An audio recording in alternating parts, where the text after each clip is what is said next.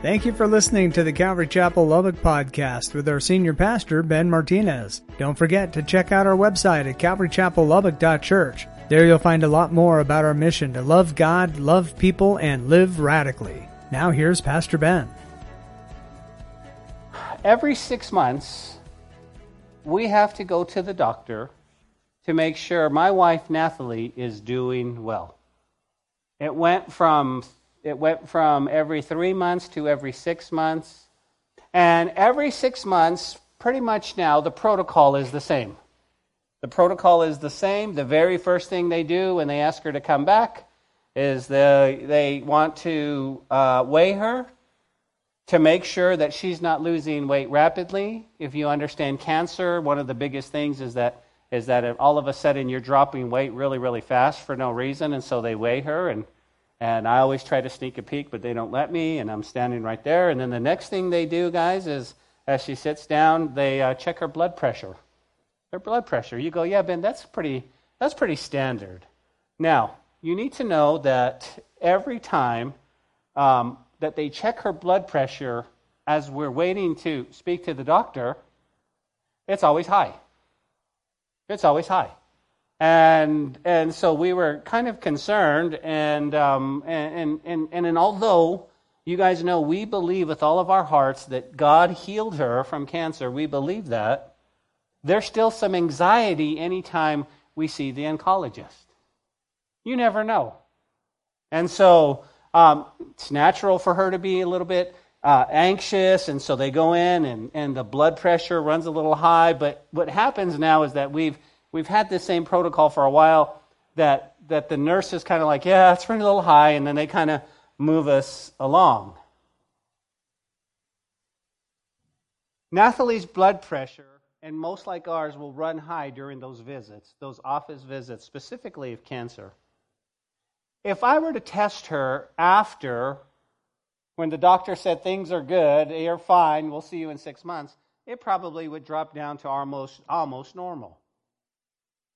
But what I found interesting, guys, is early on, the doctor was really concerned, not so much now, but for good reason. Let me explain. High blood pressure is called the silent killer. You go, whoa, why, whoa. There are no warning signs. 1 minute you feel fine, and the next you go, man, I don't feel so fine.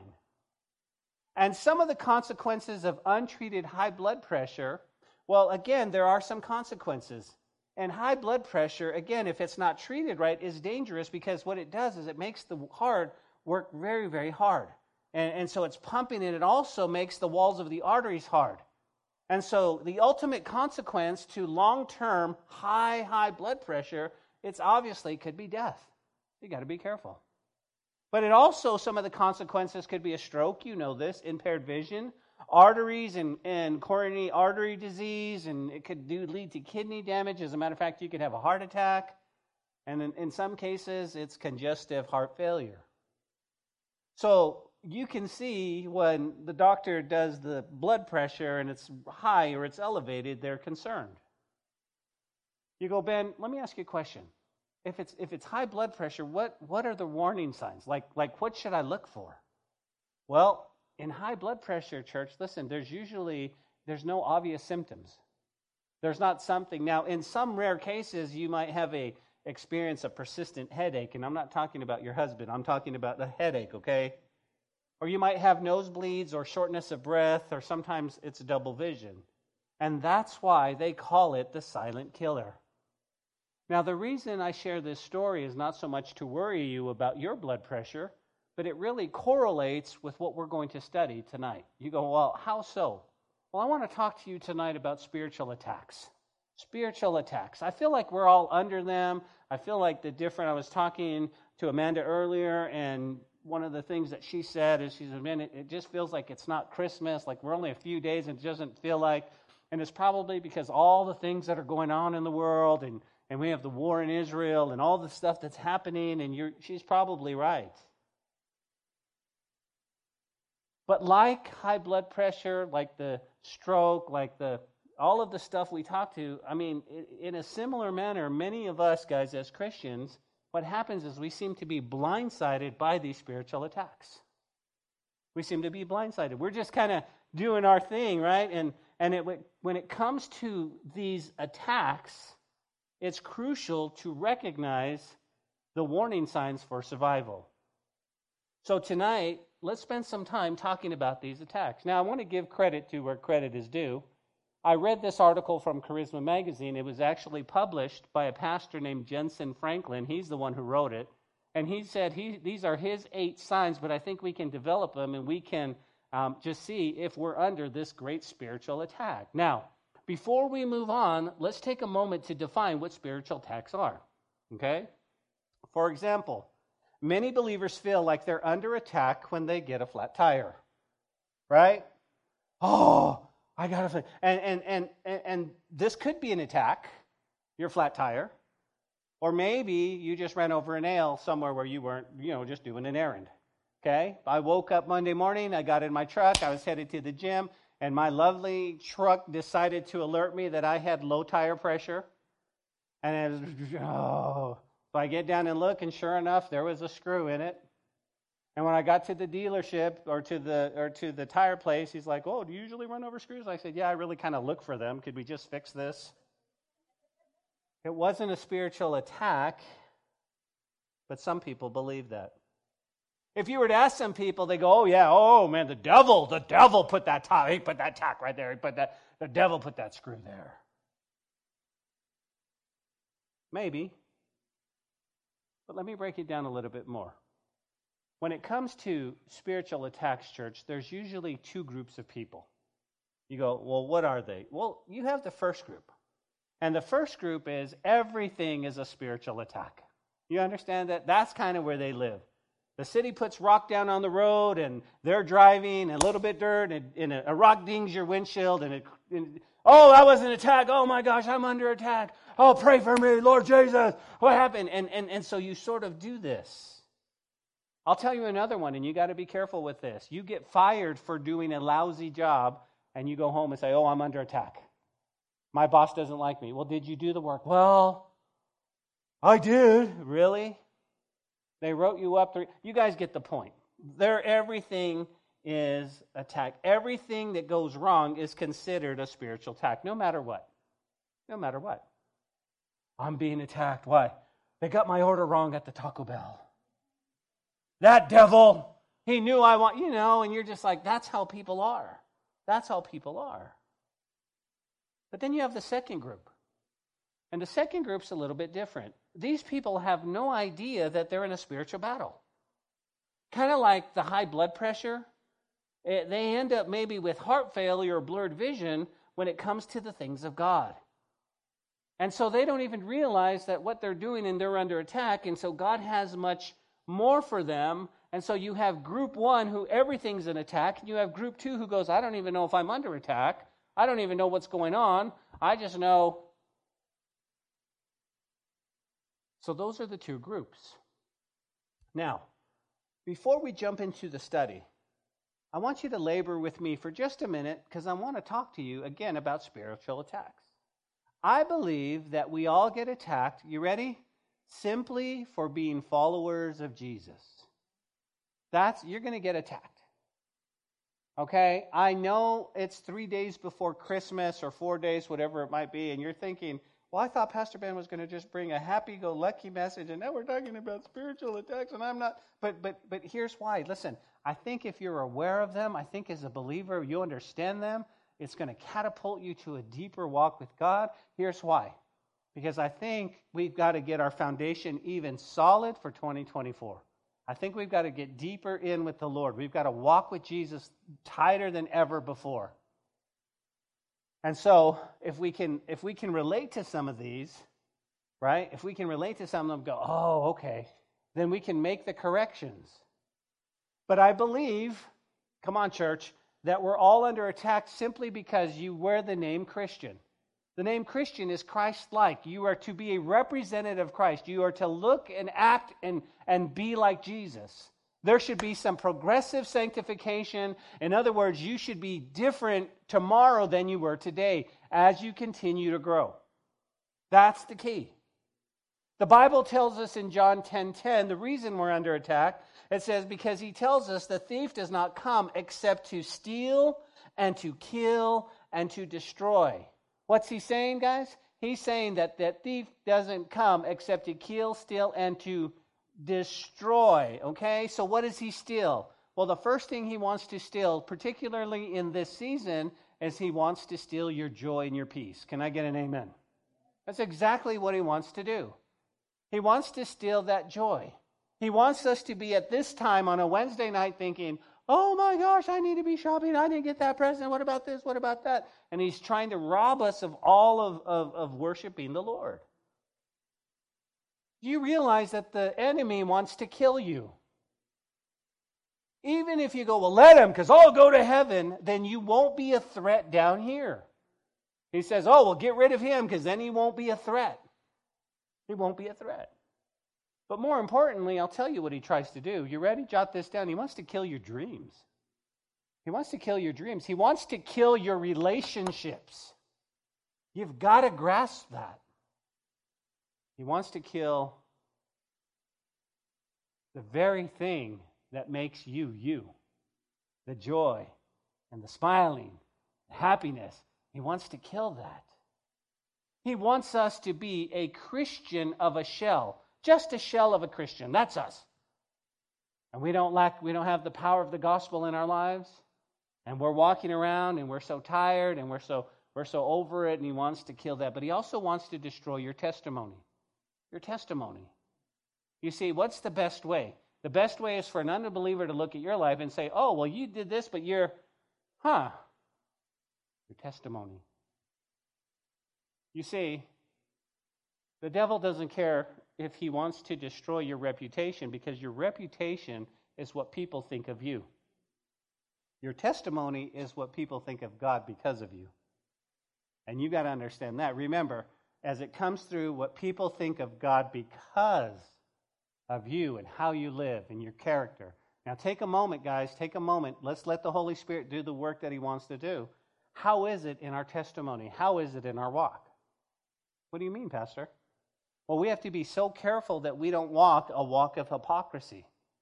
That we're saying one thing and we're living completely. And we're living where nobody else can see. And then when we get around our church folks, we're like, praise God, God bless you, how are you? And then we're back over here. And the Holy Spirit wants to do a work because we know what the enemy wants to do. And so what the Holy Spirit will do is begin to reveal it so that you and I can repent and we can confess and we can get back right with God. But I want to take it to the next level. What do you mean? If you are today living the gospel of Jesus Christ every day, not just preaching it, but your life so reflects the gospel, the good news.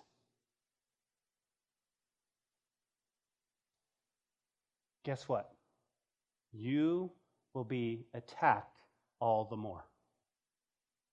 You see, it's one thing about saying, oh, praise God, you need Jesus. You see, that's the key. That's the key. We sit there and we say, we can preach to somebody and say you need Jesus, but when this other person looks at our lives and it displays the glory of God and worship unto him, then that's the gospel lived out, not just preached. God is so good. God is so good.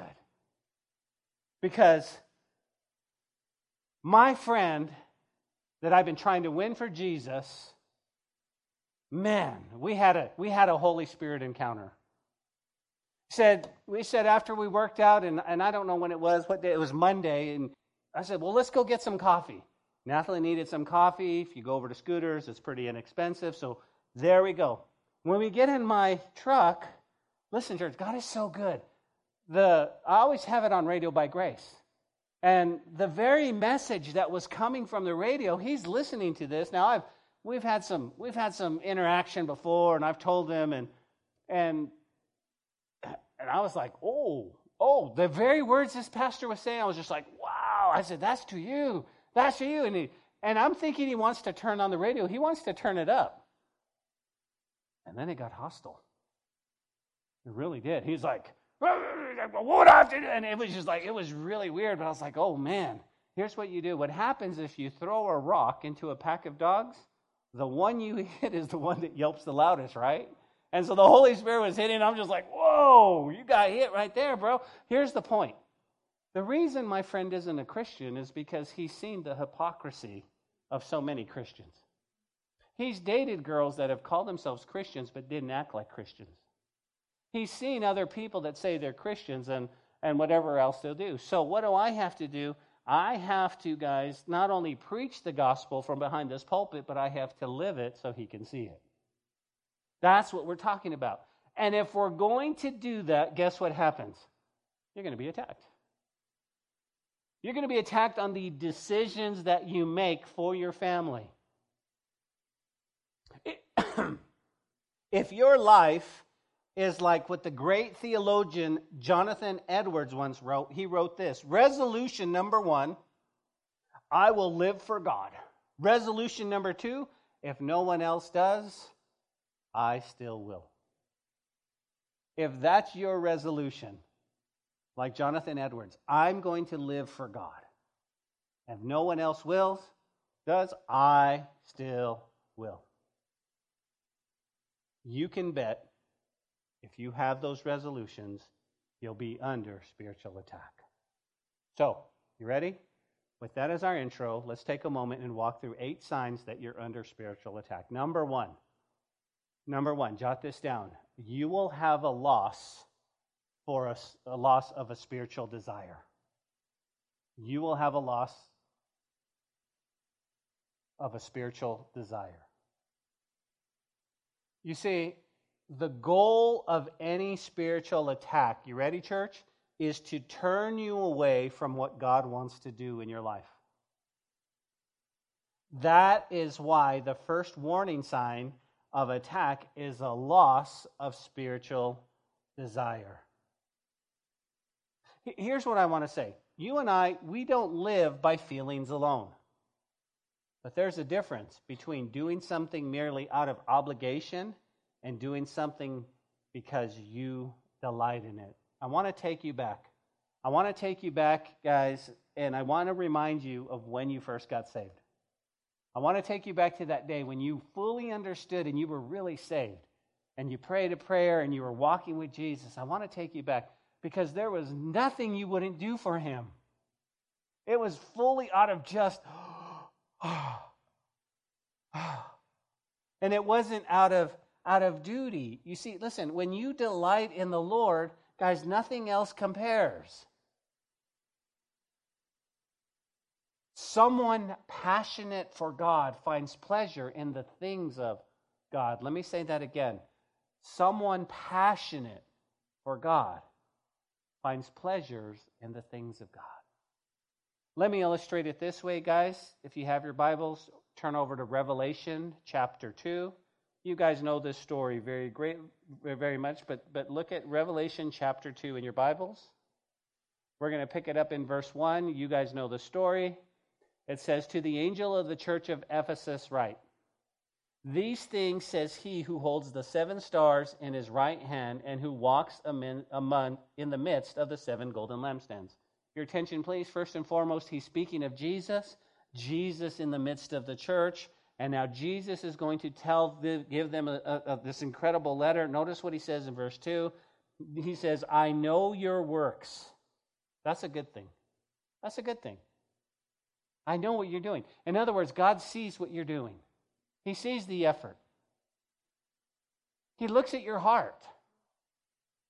He says, your labor, your patience, that you cannot bear those who are evil. And at that point, we'd go, amen. Why? Because there's a lot of evil going on in our country. There's a lot of evil in the news. And you and I, we get this righteous anger. We're like, no, that needs to stop. And the Lord would commend you. Amen. He says, you have tested those who are apostles and are not, and have found them liars. You have persevered and have patience, and you've labored for my name's sake, and have not become weary. And everybody go, hallelujah, amen. This is a great thing. Who wouldn't want to hear the Lord Jesus say that to you? Wow. And I wish there was not a verse 4, because now there's some, it's like, oh, can you imagine? I want you to think God coming down, he's like, listen, Adam and Tiffany, you're doing it great. I mean, he just opened, wow. And you work hard, and you love me, and this is great. But he says something very interesting. Verse 4, nevertheless. To me, nevertheless is like that, what? You know that the nails on the chalkboard where it's like, oh, Lord, no, don't say that. No, Lord. He says, I have this against you. What do you think he has against him? Now, I know you're reading it up there, but look at me for a second. If the Lord said, I have this against you, what would you think what would go through your mind immediately? What does he have against? Okay, well, maybe, okay, well, I gave 9.5% of tithe last year, wasn't 10. Maybe he has that 5.5 against me. Maybe it's my giving. No, I don't know. What could it be? Oh, I know what it was. You know what it was? It was at that stoplight. You know, when that person in front wouldn't go, and I honked the horn, and I yelled out, hey, move it, you know, or, oh, maybe that's what he has against me. Yeah. Maybe it was when we were at the restaurant, and I was hungry, and then I got hangry, and I decided, oh, you know what, here's what I got to do. I'm just going to, if the next person they call to, that's me. And whatever, you're just thinking things that you did wrong, but you're never thinking what he's about to say. Notice what he says. He says, I have this against you, right? And it's going to be clear to the point. He says, that you left your first love. You left your first love. You left your first love. Now, I want you to see this. You didn't lose it. You didn't lose it. You just like, oh man, where did I put that thing? Where's my love for Jesus? No? Oh. He says you left it. You left it. And that would be hard to take from the God that we're supposed to love. You left your first love. You don't love me like you did. You didn't love me remember when you first got saved and we'd hang out? Remember when you'd pray and you'd cry and I would wipe your tears and I'd tell you everything was going to be all right. And now, you just kind of pass me in the hall, don't you? Hey, Jesus, I'm going to work. See ya. You left it. But I have a remedy, the Lord says. He says, remember therefore from where you've fallen. Repent and do the first works, or else I will come quickly and remove your lampstand from its place, unless you repent. What does repent mean? It means to change direction. And so this church was doing everything right, guys, everything. This church was working hard. They were calling out evil, and it was amazing. But what they were doing it out of duty, and they had left their first love, Jesus. Where's your first love tonight? Where's your first love?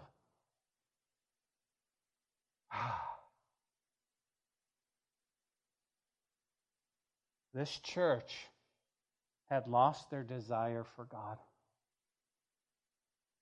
And it just seems that these days that's an easy thing for us to do. We get so distracted with the things of the world. We get so distracted that we forget that desire for God.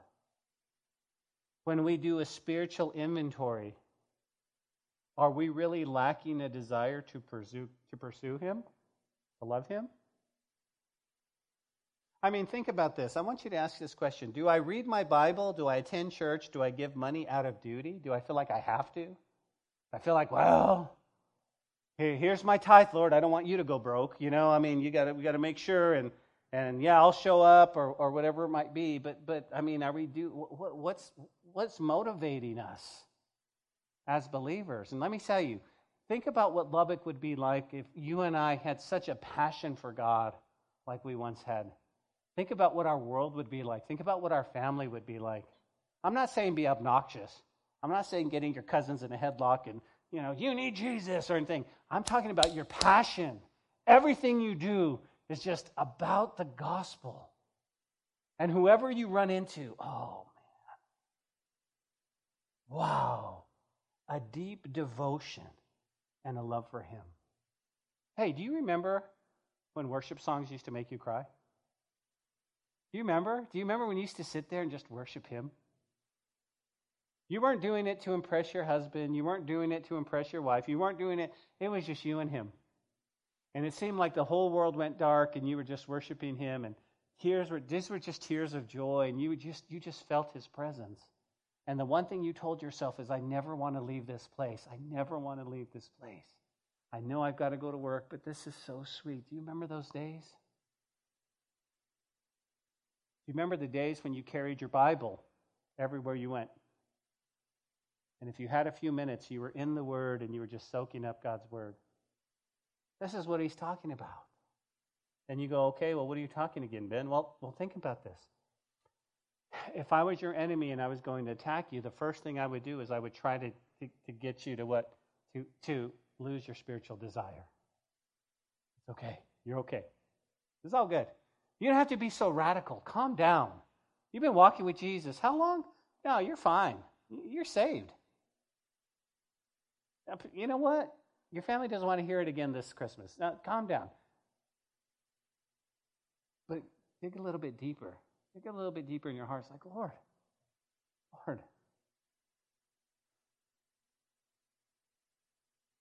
my heart trembles at your word, God.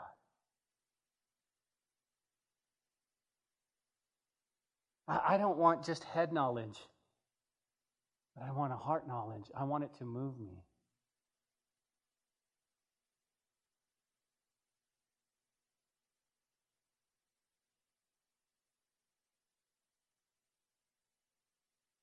You could be facing that first spiritual attack. Let me give you a second one, according to Charisma Magazine. You ready? Jot this down. It's physical fatigue. You're just tired. You're just tired. Think about it. The second warning sign is physical fatigue. Now, I know it doesn't sound very spiritual, but keep in mind that we're created beings. We're created body, soul, and spirit. And if my body is weak and I'm super tired, then guess what? It allows things to get into my mind, my soul, and that allows things negatively to affect my spirit. You're just tired. Let me shoot this at you. You can jot this down if you're taking note. One of the greatest attacks happens is probably on a Thursday. On a Thursday. You go on a Thursday, you've already worked hard on Monday, Tuesday, you came to church on Wednesday, now you get up on Thursday, and that's usually the time before. Like Friday, you're pumped. You're like, I'm Friday, yes. But Thursday night, you're tired. Physically. And let me say this. You ready? Many times we face our greatest attacks just before the great promotion or just after a great victory. Keep in mind, when you're going through it, an attack could be a very well indication that you're about to be promoted or you just came off a great victory. A great victory. When you have that beautiful reminder of God's Holy Spirit that you need to get right with Him, you need to move in, that's usually in that time frame when you'll be attacked. Usually. One of the greatest spiritual attacks is just being physically tired. It reminds me, guys, of the children of Israel as they journeyed through Moab. Do you guys remember the story? They were coming out, they were heading into the promised land. They were all together, they were singing. Now, again, what should have taken them just a few days ended up taking them what? Do you remember? Yeah. But that wasn't the issue. The issue is that you had a group of Amalekites. The Amalekites in Scripture is a type of the flesh. I want you to remember that. A type of the flesh, Amalekites. Okay? And what happened is they came through Moab. What did the Amalekites do? They hid behind rocks, and then they would attack. Who would they attack? They weren't attacking the full group of the Israelites. Guess who they were attacking? They were attacking the stragglers. They were attacking those who were tired, those in the back of the line. And you know what they do? They would pick them off, and nobody even knew they were gone. You go, well, Ben, what should I do? Guys, we have to make sure that we're getting plenty of rest, and we understand that could be understand when you're tired, get some rest. Get that physical rest in you, or else, guess what? This is when the enemy could come and attack you. Tired. So you have number one, right? You go, what was number one again? You'll have a loss of spiritual desire. You'll kind of lose that loving feeling, like the Righteous Brothers used to sing. You'll get that. You'll lose that. You still love Jesus, but it's not that once fervency and fire that you once had. He said the second one is, you're just tired. There's that physical fatigue. What happens when you're physically tired? What's the first thing to go? Fellowship. I'm just going to stay home. I'm just going to rest. Now I'm preaching to the choir because y'all are here, but think about it. This is exactly what happens. And then you miss out on the blessing. You're tired. Let me give you a third one. It's kind of an interesting one. Again, these are not mine. These are Jensen's. But he says, you are under lack attack. This is what I was, lack attack. What does that mean? He says the third sign is that you're under attack is a lack attack. He goes, there are times when it seems that all your resources at once dry up at the same time. All your resources. Okay? But specifically money. Money. And the enemy, what he does is he realizes that all your resources are being emptied. You don't have anything in you, specifically money. And enemy he uses this, guys, to get you to take your eyes off of God and to put your eyes on money. On money.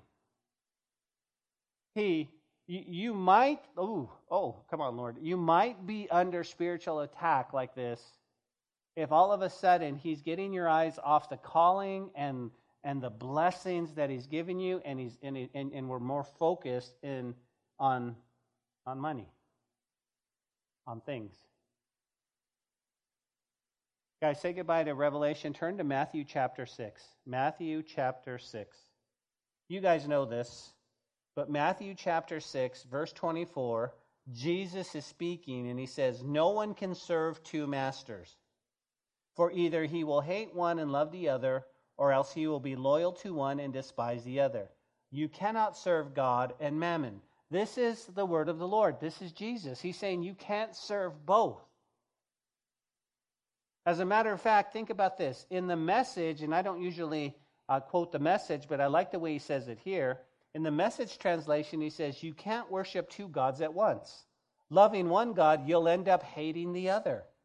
Adoration feeds contempt for the other. He says you cannot worship God and money both. Can I get an amen? You go, Ben, what's your point? If our enemy can get you to worry rather than worship, you will start making decisions based on opportunity rather than anointing. I've got to say that again. If our enemy can get me to start worrying rather than worshiping, my decisions from there on out are going to be based on what's the best opportunity, not what God is anointing me to do.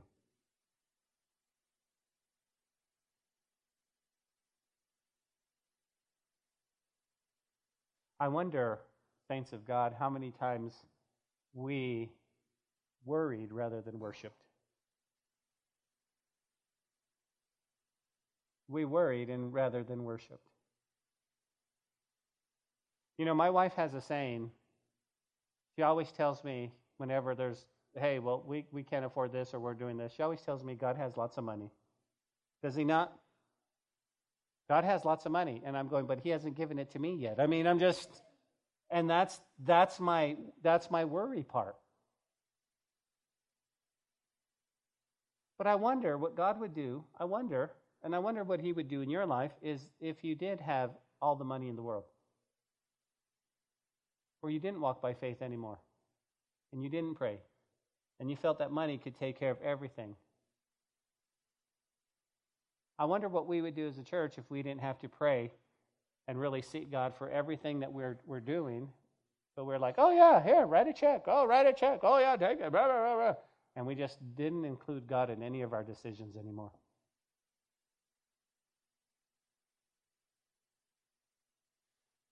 Remember this. There are 2 times in your life when you're going to be especially vulnerable to temptation. You ready? When you have nothing and when you have everything. When you have nothing and when you have everything. Here's the application. You ready? Stay close to God in both good times and bad times. Stay close to God on the mountaintops and stay close to God in the valleys. I'm really good to cry out to God in the valleys. But in the mountaintops, there are times I think, I got this! And the Lord's like, really? Number 4. You ready? Jot this down. We have a weak prayer life. We have a weak prayer life. The 4th sign that you are under a spiritual attack is a weakening prayer life. Weakening. Turn a few pages to the right in Matthew 26. You should be right there. Just keep going a little bit. Matthew 26. I want to show you something. I want to show you the principle of what I'm talking about here. Matthew chapter 26. Verse 41, it says, "And he came to the disciples and found them sleeping. And he said to Peter, 'What? Could you not watch with me 1 hour? Watch and pray, lest you enter into temptation. The spirit is indeed willing, but the flesh is weak.'" Now, I don't want to pull this verse out of context, because if we pull it out of context, I can make it a pretext. In the context, you guys understand. The disciples, it's been a long 3 years for them. You know what? He says, man, listen, watch and pray. They were tired. They're just like, listen. So I get the context. But I wonder if we can use the principle. You go, what's the principle? Do we have a weak prayer life? When it comes to prayer, would we rather be sleeping? Would we rather be doing something else? Do we have a strong, godly prayer life? Prayer life. How's your prayer life? I'll tell you, the first thing that happens in a prayer life is there's distractions. The enemy is good at distractions. If you're going to stop and pray, all of a sudden there's just distractions. And I don't care if it's your phone. I don't care if it's your own brain going, oh, I need to see what's on Facebook before I get to pray. Oh, wait, well, no, that's a funny Instagram. That's a great, okay. Oh, I'm sorry, I'm supposed to pray. Sorry, Lord. But I got my prayer app here. So, and be careful with your prayer app here, because this leads you into other stuff. But there's always distractions. But I got to ask you, is your prayer life weakening? Is it different than it was 6 months ago? Is it different than it was a year ago? Your prayer life. Jesus taught us all to pray. Yeah, Pastor, I just don't have the time, man. I just get up a little bit earlier. Wait, that's my sleep. That's my precious sleep. No. I mean, I think we need to have a strong prayer life, don't you? Oh, Pastor Ben, dude, chill. I pray in my car. I pray wherever I go. I'm just always praying. I'm praying without ceasing. But make sure, if you're under attack, what happened is that you're not praying like you used to, and the fervency that you used to. Let me illustrate it. Listen to this. When Luther's puppy happened to be at the table, he looked for a morsel from his master. He watched with open mouth and motionless eyes. He, Martin Luther, said, "Oh, if I could only pray the way this dog watches the meat." All his thoughts are concentrated on the piece of meat. Otherwise, he has no thought, wish, or hope. And if you've ever had a dog, you know exactly what I'm talking about. Reminds me of my little Sammy dog. We had a golden retriever. And our golden retriever used to sit right here when I ate, and he'd just look at me. And before the meal was done, he was drooling so much, it was just like, it was disgusting. Sam! But it reminded me What if we prayed the same way those dogs just look, hoping for a morsel, just a piece of something you give them? Wow. That's what Luther said. He told us, guys, that the fourth sign is that you might be under the spiritual attack this evening is that you have a weakening prayer life.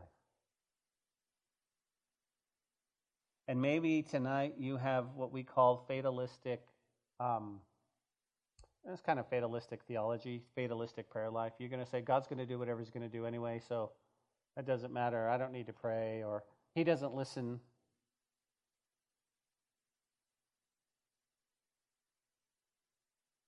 I want you to think about your prayer life. There are times when we pray that seemingly God doesn't answer, does he? He doesn't. Or at least he doesn't answer the way I want him to.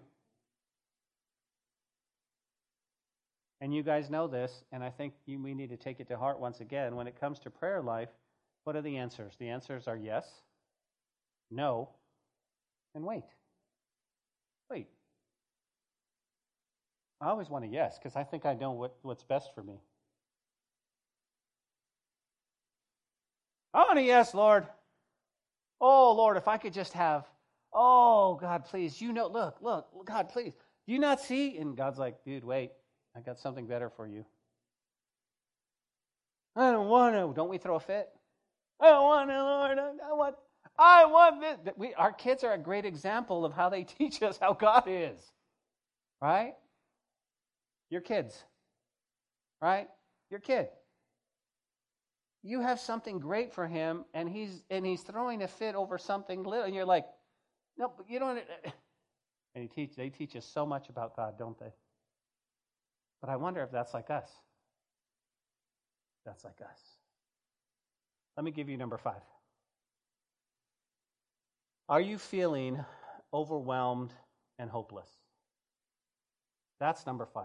Feelings of being overwhelmed and hopeless. That could be a sign that you're under attack. The word circumstance comes from 2 words. Circum means being encircled, and stance, where we get the word stand. In other words, guys, he's saying you're standing encircled by what's going on, and it doesn't take long for feelings being overwhelmed, leading to hopelessness. I know it's silly, and the first time I heard it, I thought, that's silly.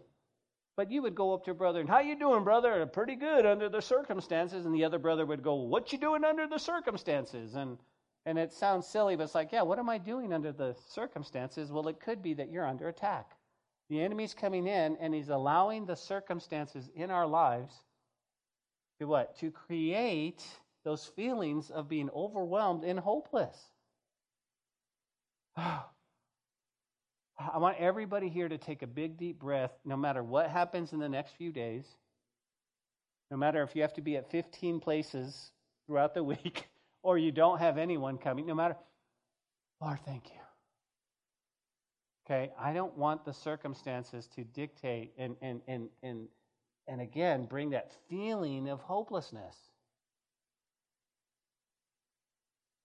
The Bible tells us in Proverbs 11 or 13:12 says, hope deferred makes the heart sick. It also tells us faith is the substance of things hoped for and the evidence of things not seen. Hebrews 11:1. Here's the point. If the enemy can get you to lose hope, he can get you to stop living by faith. Did I mention you have a real enemy? Did I mention you have someone who is constantly trying to kill, to rob, and destroy? Did I mention that because you're a born-again believer, a born-again follower of God, you're going to be attacked. You're going to be attacked. There's going to be these things in your life.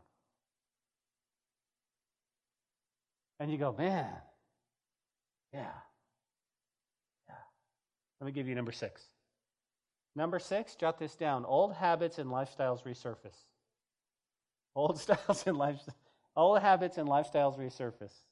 The 6th sign that you're under a spiritual attack is that old iniquities begin to resurface in your life.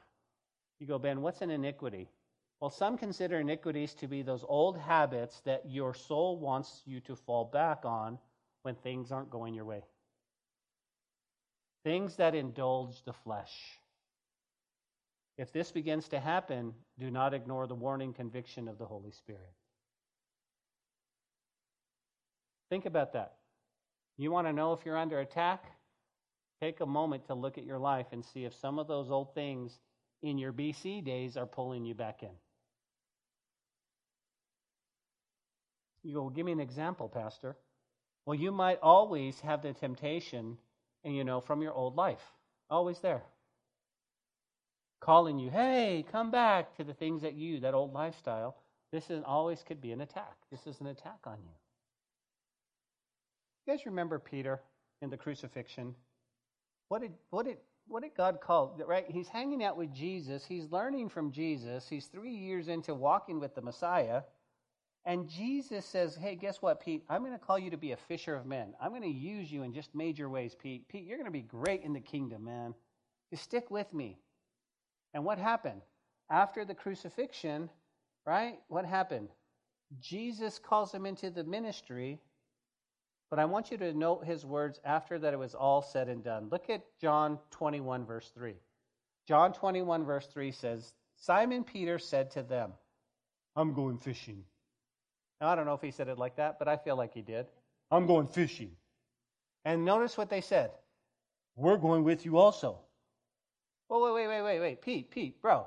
You're called to be a fisher of men. I've called you in the ministry. You walked with me. The other guys are like, well, I guess we'll go too. Pete. And they went out immediately, got in the boat. Guess what? And that night they caught nothing. Ever been there? Or you caught nothing? I'm going back. And again, I want you to think of the one thing that just seems to be pulling you back. And guys, let's be honest. Let's be real. Real talk in church tonight. And it could be sex. It could be drugs. It could be alcohol. It could be pornography. It could be gambling. It could be anything that just pulled anything of your lifestyle that you knew was crucified at the foot of the cross, just wants to call you back. Now, it doesn't have the power in your life unless you give it.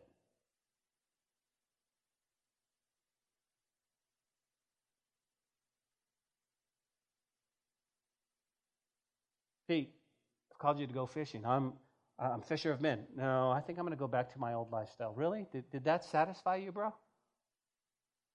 And I love the fact that Jesus restored him into the ministry. But remember, it's that pulling. Let me give you number 7. You can feel like you're being attacked, guys, if you're pulling away from godly relationships. You're pulling away. When old iniquities start tempting you, the next sign of a spiritual attack is sure to follow. What's that? Pulling you away from godly relationships. And it's time for us to do a heart check. Have you pulled out of relationships with people at church? People who are godly and people who have walked with you. That's key. Are more and more of your friends, people you hang out, carnally minded rather than spiritually minded? Listen, if your friends, your brothers, and your sisters are not pushing you unto righteousness, pushing you towards godliness, or are they taking you away from God? Are they pulling you away? Listen, if so, guys, you're stumbling around the battleground and the enemy has a target on your head. The Bible called us as brothers and sisters as iron sharpens iron, as we walk together, as we push each other up, as we encourage each other. We're all in this together, and this is why he made. Can you imagine if the Lord Jesus called and he says, this is the body of Christ, but your foot decided to do something else, and it's over here doing its own thing, and you're like, come back here. This is how we are. We're sort of trying to get away from the body of Christ. And if in the body of Christ you have a loving brother or sister come, you go, hey, what are you doing? Hey, what's going on? Hey, tell me, man. Oh, I don't want to hang out with him no more. All he does is talk about Jesus. Let me say this. If you're going to be passionate about Christ, you are going to lose some friends. If you're going to be passionate, you are going to have you are going to have family members disown you or even not want to talk to you. You are, because the passion of Christ is so offensive to them. Now, again, please don't misunderstand me. I'm not saying for you and I to be obnoxious. I'm not saying for you and I to be like, well, this is my way, Jesus. I'm just saying just living passionately, bringing up your kids passionately for the love of the Lord. Listen to me, especially if you have kids, little ones. Now's not the time to be playing games. The world is it's ready. He's ready. He's ready to come back, and we want to instill that passion in the Lord. A sure sign of a spiritual attack on your life is you pull away from godly, uplifting relationships. You sort of want to go back into the old you. Let me give you number 8. The 5 do nots to break the enemy's attack. So it's not really a sign, it's the 5 do nots. Once you've taken a stand against the enemy's attack, here are the 5 do nots you must remember. Okay? Do not. Do not forget who made you. God created you with the storms in mind. He's equipped you, and you're going to make it through with Him. So don't forget who you belong to. Don't forget who you are. The second, do not. Do not forsake time and a place of prayer. 2 things that are vital to a successful prayer life: a time and a place of prayer. Do you have a Gilgal? Well, I don't know what a Gilgal is. A Gilgal is your special place where you go alone and you hang out, you and God, and it's just a simple place to get away so that you can pray, and it's your place, a Gilgal. And maybe it's in the closet. Maybe it's in a closet where I'm going to go in there for a few minutes. I'm going to go. We have walk-in closets now, but you can do that, and you can just pray. Can you imagine? Where's my wife? What are you doing in the closet? Get out. Oh, sorry. But we got to have a time and a place. If you want to have a successful prayer life, a time and a place. Let me give you another do not. Do not forsake the place of power. Your church is a place of power. Here's where you come to be refreshed, to be equipped with the Word of God. And I love the way that God set up church, because He does something very interesting. From the pulpit, we get the Word of God into our hearts, delivered, so that we can apply it out there. But then God also uses you, when you're here, to encourage and uplift each other. The question is are you being an encourager as well? You come to church and you're like, instead of going, hey, can I pray for you? How are you doing? How's your walk? Let me give you another do not. Do not forsake the power of partnership. It's good to be around people who have lived longer, done more than you've done, and can give you counsel. Wise counsel. That's always good. Listen, God has never called us to be a Lone Ranger Christian. He's given us people that we can get counsel from. Let me give you the next one. Ready? Do not disconnect from pastoral protection. I have often seen people under attack who wanted to pull close and help, but they refused. Don't disconnect from that pastoral protection. Don't wait until the enemy is tearing you to pieces to seek aid of those who are in a pastoral role in your life. These are the 5 do nots of sign number 8. So let's close with this. If you're under attack, you can arm yourself against the enemy's schemes. You can equip yourself to fight and win. And you go, Pastor, how? When coming under spiritual attack, you ready? Prayer is your most effective weapon. Robert E. Lee once said, knowing that intercessory prayer is our mightiest weapon, the supreme call of all Christians today, I pleadingly urge our people everywhere to pray, believing that prayer is our greatest contribution that our people can make in this critical hour, I humbly urge that we take time to pray, to really pray. Let there be prayer at sunup, at noondays, at sundown, at midnight, all through the day. Let us all pray for our children, our youth, our aged, our pastors, our home. Let us pray for our churches. Let us pray for ourselves that we may not lose the word concern out of our Christian vocabulary. Let us pray for our nation. Let us pray for those who have never known Jesus Christ, redeeming love, for moral forces everywhere, for our national leaders. Let prayer be our passion. Let prayer be our practice. So what should we do? Pray. Pray, and then when we're done, pray some more. Just pray some more. Father, we thank you tonight for your love and, Lord, the word. God, we thank you. Father, as we look at these signs that we might be under attack, I pray if anyone here, Father, feels like they're just walking with you, Lord, out of a duty and they've lost that desire, I pray for them right now. I pray that you would restore that loving feeling to them, that God, that you would automatically, Lord, restore that. Help us to repent, God, and come back to you, to fall on our face. Father, I pray for anyone here, God, who's just tired tonight, physically. They've let the circumstances of all that's going on and just the 3 jobs and all that's happening, God, just physically wear them down. I pray, Lord, that they can be restored physically. Father, I pray for those who feel like all their resources are at an end. And so, Lord, they're taking their eyes off of you and onto what they need to do to survive in this world. I pray that you would remind them that you are going to take care of them and that you are God.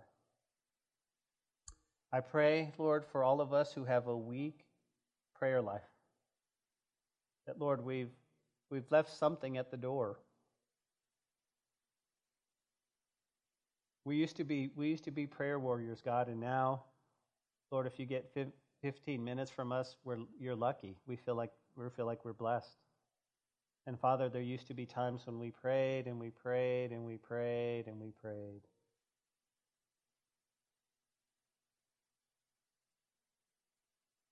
Father, I pray for anyone here that's feeling overwhelmed and hopeless, that, Lord, you would restore, God, that you would help them to see the circumstances, you've got it all under control, and that when they surrendered their lives to you, that you took control of their life. I pray, Lord Jesus, that those old habits and lifestyles that resurface, that try to call us back, that, Lord, you would bind those in your name, Lord, in the name of Jesus, Lord.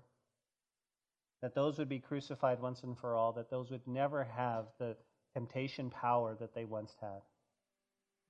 That we would say no tonight. Father, I pray for anyone here that seems to just be pulling away from those godly relationships that want uplifted them. That they prayed and they walked with God. The prayer that they prayed with each other and the love that they had with each other. I pray that we would run towards those godly relationships and feel the encouragement and the love. I pray for that. Thank you for what you do in Calvary, Lord. I thank you for this standalone message. And I pray, we love you tonight, Lord.